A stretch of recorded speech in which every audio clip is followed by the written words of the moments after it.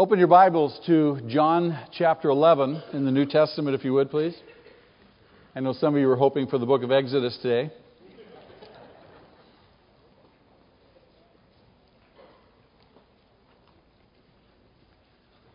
The resurrection of Jesus Christ. The cornerstone of our faith. If Jesus has not been raised, if there is no resurrection, the Apostle Paul says in 1 Corinthians chapter 15, then we of all people are most to be pitied. There is no other person, no other founder of any religion, philosophy, system of thinking in the history of man that has come back from the dead, let alone prophesying that he would within a 3-day framework and actually did it. What do you think would be the hardest thing you could do? The most difficult thing that you could do?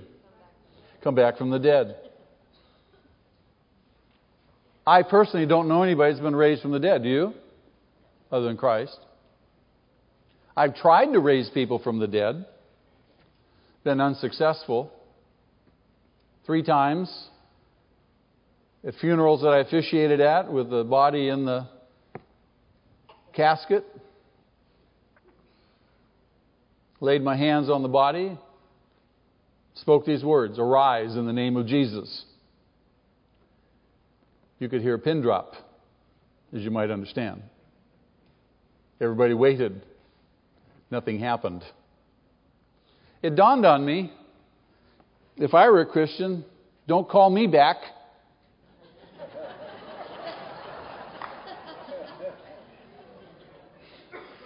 So I don't do that anymore. My presumption is if you're in heaven, man, you don't want to come back here. If Jesus said, in effect, kill me in 3 days, I'll come back. And if he actually did it, as the records testify, and not only the biblical record, but also secular history testifies, if he did it within the time frame that he said he would do it in, do you think that possibly everything else he said could be credible, could be depended upon? Do you see why the resurrection is the cornerstone of Christianity? Atheists down through the history of the church, knowing the resurrection as the cornerstone of Christianity, in their efforts to disprove the resurrection, if they have been intellectually honest to look at the evidence, have had to come to grips with the reality that it's true. Jesus is alive. He did come back from the dead. Aren't you glad? I'm so glad. I'm so glad because now I have a hope. I have a living hope, and that's what I want to talk to you about this morning. In John's Gospel, the account concerns, in chapter 11, it concerns the events surrounding the death of one of Jesus' closest friends, a man by the name of Lazarus. Jesus is off ministering, and word comes to him that his good friend Lazarus is sick. Lazarus' 2 sisters, Mary and Martha, send word to Jesus. And for some reason, Jesus deliberately delays and doesn't come quickly. How many would like him to come quickly in the middle of your need? And he doesn't come quickly. He deliberately delays, and Lazarus dies. It's 2 more days before Jesus comes. That's where we're going to pick up the account in verse 21. Before we get there, our lives, every single one of us, our lives are full of all manner, all sorts of dyings, aren't they? They're full of all sorts of dyings, and they're full of all sorts of awakenings. Our lives are full of chapter closings and new ones opening.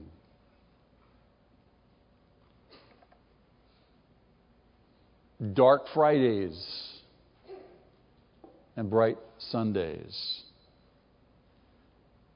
Shattered dreams and hopes fulfilled. Because of the resurrection, our losses are not the end of the story. Paul says we do not grieve as do those who have no hope.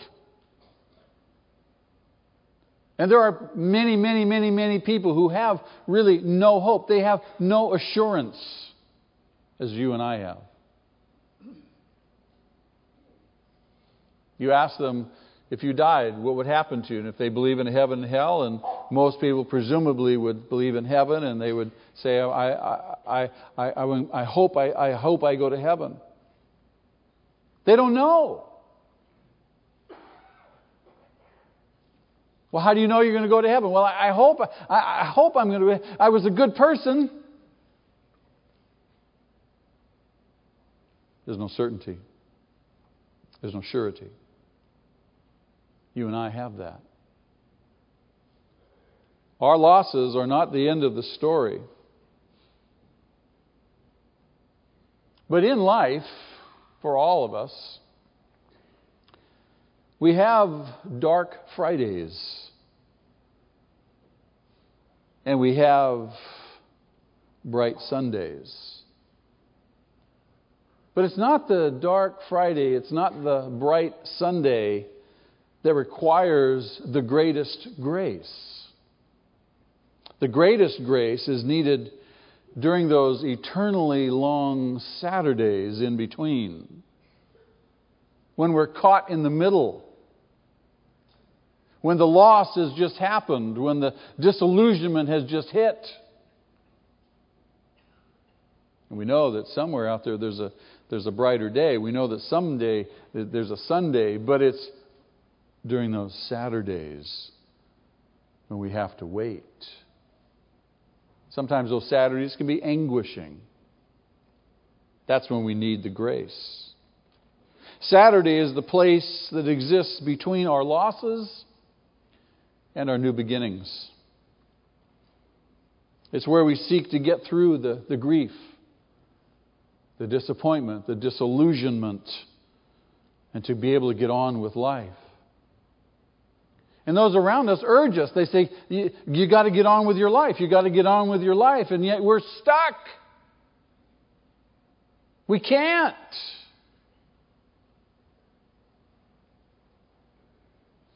Saturdays is where our former vision of what life would be has failed. And we are desperate for a new vision, a new day. Peter and James and John and the other disciples experienced, I think, probably the longest, darkest Saturday in the history of man. The Saturday after the crucifixion and death of Jesus Christ. That week, on Friday, they lost everything that they lived for. Their hopes were not merely wounded, they were annihilated. Their dreams were not merely shattered, they were utterly stripped away. Only God knew. Only God knew how much confusion, how much anguish, how much torment, how much fear they experienced. Only God knew the questions that filled their minds and their hearts on that Saturday. Hope. Hope is never more needed than on Saturdays. Something has gone. Something has left us. Something has died. Something or someone that once filled a great place within our lives has left and has left us just as empty as we once were full. just as lonely as we once were held dear, just as uncertain as once we were sure. Something has gone. A certain woman faced a long Saturday. 20 years into her marriage, she described it this way: when my husband of 20 years and I separated, people called, wrote letters, came visiting. Some promised, "You'll marry again soon, and next time your marriage will last." Others said, "You're better off single." Almost everyone encouraged me, she said. "Move on with your life. Get on with it. Go for it." 18 months later, this woman and her husband decided to give their marriage a second chance. But they found the support was limited at best, often non-existent. One said, "I heard you two are back together. I hope it isn't true." Another asked, "Are you sure you want to risk going through this again?" Even a pastor friend of hers told her, "When something is dead, you need to bury it." Those words of counsel seem much too stark, much too harsh when speaking about something as significant as a 20-year-long marriage. But you see, her advisors, her counselors, her friends, they had watched her in some of her darkest days. They had seen the anguish and the disillusionment on her face when she talked about her marriage. They had heard her struggling for hope. They saw her tears. Watching her was difficult. Somehow the thought of just being rid of the struggle seemed a lesser burden to bear. Why, it only made sense. Common sense, that is. Jesus turned the kingdom of common sense on its head again and again and again. How often we turn to common sense. Well, it only makes sense. This is what you should do. It only makes sense. This is the way you should go. But Jesus was constantly turning the kingdom of common sense on its head. To those bloodthirsty zealots who followed him, he insisted, "Love your enemies and pray for those who persecute you." They'd never heard of that. Didn't make sense to them. To his often vengeful disciples, he upped the tally for required acts of forgiveness from 7 to how many times? 70 times 7.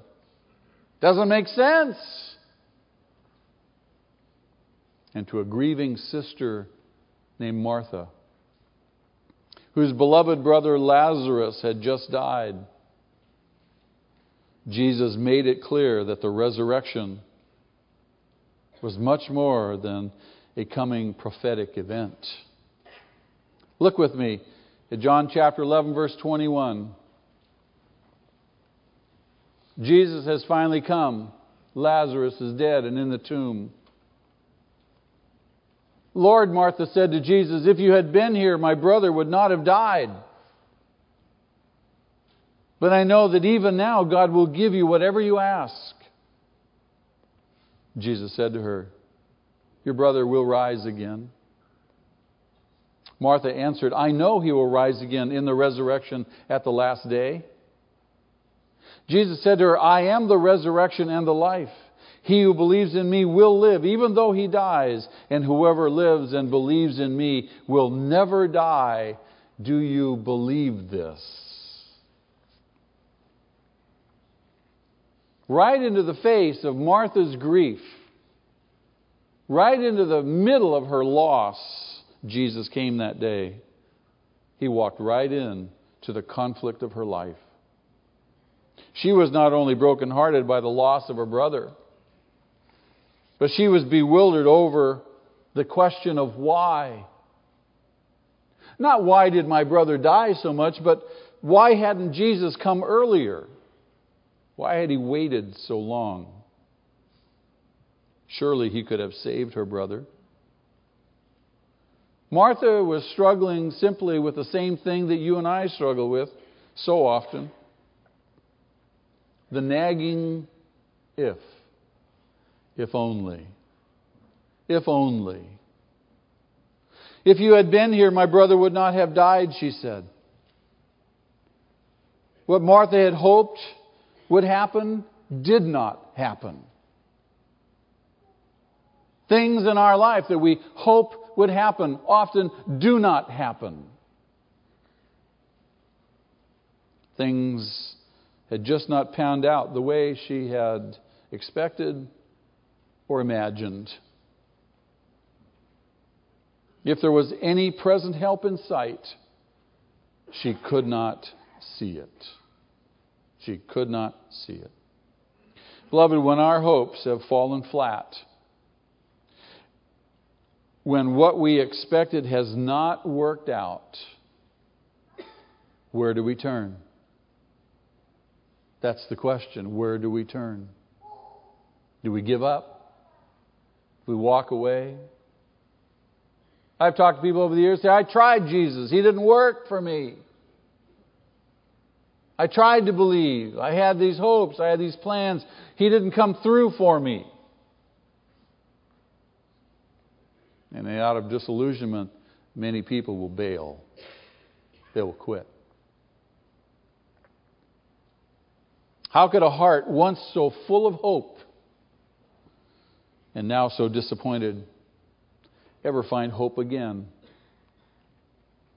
To Martha's dilemma, Jesus brought hope, and He brought hope in the form of 5 short words. Your brother will rise again. He didn't say how. He didn't say why. He didn't even say when. He did, however, bring her a promise, and an emphatic promise at that. And interestingly, Martha automatically assumed that Jesus was speaking in the not to be experienced, but the prophetic sense. She offers mental assent to the belief in a doctrine, one of future hope, the doctrine of the resurrection of the dead. An important doctrine, to be sure, but certainly not one that would make any difference in the overwhelming Saturday she was now facing. Martha simply answered, I know that He will rise again in the resurrection at the last day. In other words, I know all of our doctrines. I know what we believe. I know that I have the hope of someday seeing my brother in heaven. It's as if Martha feels for a moment that Jesus is giving her the last thing anyone wants at a moment of deep distress. A Sunday school doctrinal review. What Martha did not realize is that not only would there one day be a resurrection, but she was at that very moment standing directly in front of the resurrection itself. A resurrection incarnate. All of the power to resurrect, all of the power to bring back to life, all of the power to transform, to make new, was in the hands of the one with whom she was at that very moment conversing. The resurrection incarnate. The dark valley of the shadow of death she had entered just 4 days earlier was about to be visited by the only person on the planet who possessed a power greater than death. Beloved, our hope is in a living, risen Savior. All that was required, Jesus said to Martha, All that was required was that she what? Believe. Was that she believe. That she trust Him. And certainly Martha's confession of faith in the coming resurrection was no small thing. At least she had a long-term hope in God's ultimate power over death. Jesus was, however, calling her to a more immediate awareness. Resurrection power was not relegated to a future event in history. No, resurrection power touched the planet the moment Jesus arrived. Think about it. Because He was and is and will forever be the resurrection and the life. Jesus. Yes, Martha had a hope, but Jesus had a higher hope, a more immediate hope for her. The resurrection power resident within Jesus, the great I Am. That power preceded His own empty tomb, and it would go far beyond His empty tomb. Whenever Jesus came on the scene, resurrections happened. Dead things came back to life. Blind eyes could suddenly see. Deaf ears could hear. Tax collectors offered refunds, if you can believe that. Prostitutes would pray. Lame men stood up and walked. And yes, dead men lived. Every moment was infused with resurrection power and potential when Jesus was on the scene. All the laws governing the kingdom of common sense were now up for grabs. A higher kingdom and a higher power were now present and were now at work.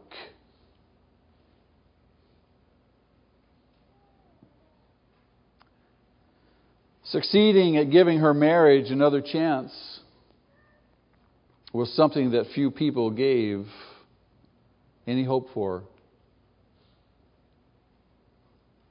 Deep into the Saturday of her separation, she found herself caught in a mix of conflicting thoughts and emotions. The day her husband came back into her life, that very day she was contemplating the freedom she was about to experience. The trips she would plan, the projects she would undertake. The divorce papers surely would arrive any day. And she was becoming more and more comfortable with the idea of being single again. One day she heard a familiar sound as a car pulled up in the driveway. Without a word, her husband entered the house, walked over, and gently hugged her. He came not with divorce papers, but with a question. Could we try again? In a millisecond, all kinds of questions flooded her mind. Should she toss the 20 years of marriage in the trash, or should they give it another try? Did she want to have to answer to someone else again? Did she want all the cooking and laundry and meals and sharing responsibilities again? What about the complaints she would hear about her shortcomings? And yet, what about the good times? What about the good times they had known together before everything went south? She was not so sure. Yes, for better or worse, vows had been made. She had made a promise. As she walked in the valley of decision, her hopes were paper thin. Still, she felt more positive about giving it a try again rather than going it alone. She felt the risk of either decision. Re-enter the marriage and it might blow up again in her face. Leave it and she might regret having given up so soon. Hope. Hope is the radar system that alone can detect a resurrection. Hope is the radar system that alone can detect a resurrection. When our eyes can see nothing but what we have lost, hope is that inner prompting that something else is drawing near. Something bright, something new, something different from what we had ever known before or perhaps expected. Hope. How did her long Saturday end? She describes it this way. Our separation taught us a little about what is and what isn't important. Forgiveness, we've learned, is essential. And we've avoided, at least so far, the anger and bitterness that can come from divorce. Our marriage is far from perfect. But the marriage is better than it was before. We walk nearly every day, eat out more frequently, talk more. Both of us have learned to pay more attention to each other than we did in the past. My minister friend wasn't entirely wrong. At the time I talked to him, the marriage was dead. But I wonder, hasn't he heard about resurrection? What propelled this struggling wife to give it another go? What gave her the courage?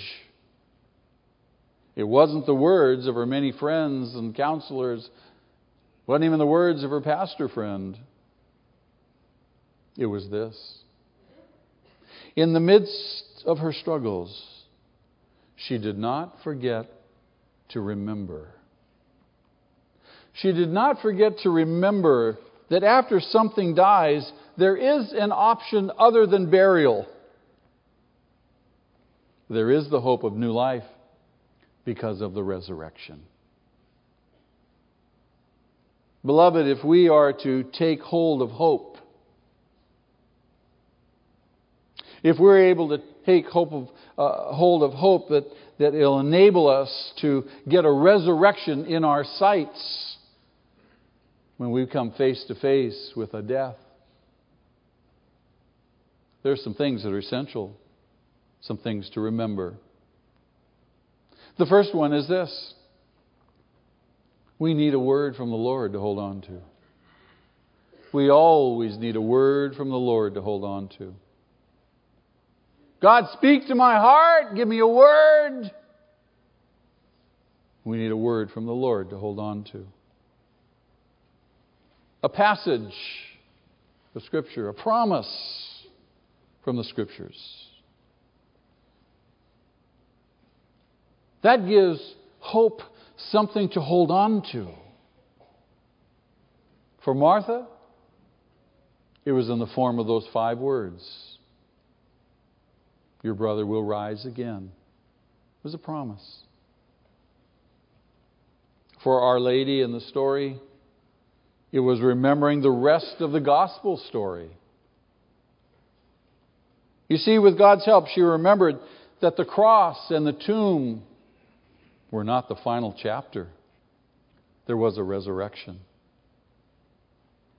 She held on to the hope of a bright Sunday that God would bring. God would bring. We need a word from the Lord to hold on to. Secondly, we need a fresh view of Jesus. Have you ever heard this? Keep your eyes on Jesus. You know how difficult that is? It's not like breathing. You don't have to think about breathing, right? But keeping our eyes on Jesus is a difficult thing because we can become so easily distracted. We need a fresh view of Jesus.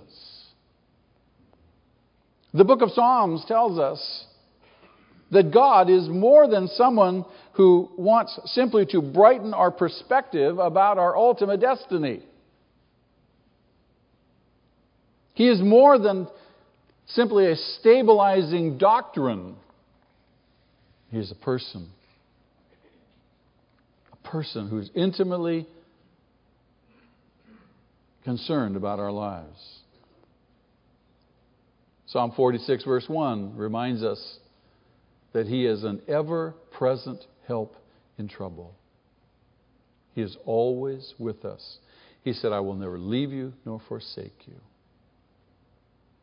Sometimes I feel all alone. Sometimes I feel, God, where are you? This God who is an ever-present help in trouble, this God, the writer to the Hebrews says in chapter 1 verse 3, that Jesus is the exact representation of God's being to us. That Jesus was and is the bright vision of God we need. That's why we keep our eyes on Jesus. You want to know what God is like? Who do you look to? Jesus. I thought it interesting that as we talk about hope, that the Greek words in the New Testament translated hope, translated some 85 times.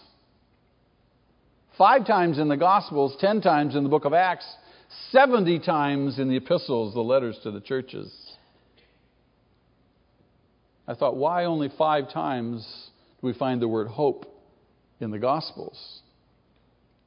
Simple answer. Jesus, the object of the believer's hope, was at that time present with His disciples. He is an ever-present help. You see, their view of Him and their view of His power was fresh and unhindered. Their hope was an ever-present help. Thirdly, we need to look beyond the circumstances of our life and simply believe. How difficult that can be sometimes. To look beyond the circumstances of our life and to believe. Jesus called Martha to simply believe. Not to deny the circumstances, not to say they didn't exist, but to look beyond them and to believe. To lift her eyes above the kingdom of common sense and to become more impressed with the faithful character of God than in the frustrating circumstances of life. For our wife, that included hearing the Good Shepherd's voice clearly amidst all the other voices. There's a cacophony of voices speaking at us, aren't there? All sorts of people telling us all sorts of things. Oh, do this, do that, do this, do that. In the midst of all those voices, to clearly hear His voice. In the final analysis, what did these 2 women have in common? Something vital, I think. Something essential to hope, no matter what the day is. While others, deeply discouraged by their devastating Fridays, have elected to throw in the towel, these 2 women instead picked up a promise, dusted off their disillusionments, and found their way to a resurrection. Jesus says, I am the resurrection and the life. He who believes in me, even if he dies, will live. Do you believe this? He's our hope. He's our hope. We have a living hope. You trust in the Lord. Today we remember particularly His resurrection. Today we celebrate it. We are reminded again of the great hope that we have. You may be in the midst of a terrible Friday, or you may be in one of those eternal Saturdays, but because He lives, you have a bright Sunday coming. Amen. Father, thank You for the hope that You give us. Thank You that we're not alone. Thank You, Lord, that we don't need to panic. We don't need to be afraid. We don't need to be anxious. But that You are indeed working out Your great and eternal purposes in our life. All You call us to do is to believe, to trust You. Our hope is in you. You raised Jesus from the dead. And Lord, you've given us new life. Thank you. We love you this morning. We praise your holy name. And we pray in the precious name of Jesus our Savior. Amen. Amen. Turn to your neighbor and say, you have a bright Sunday coming.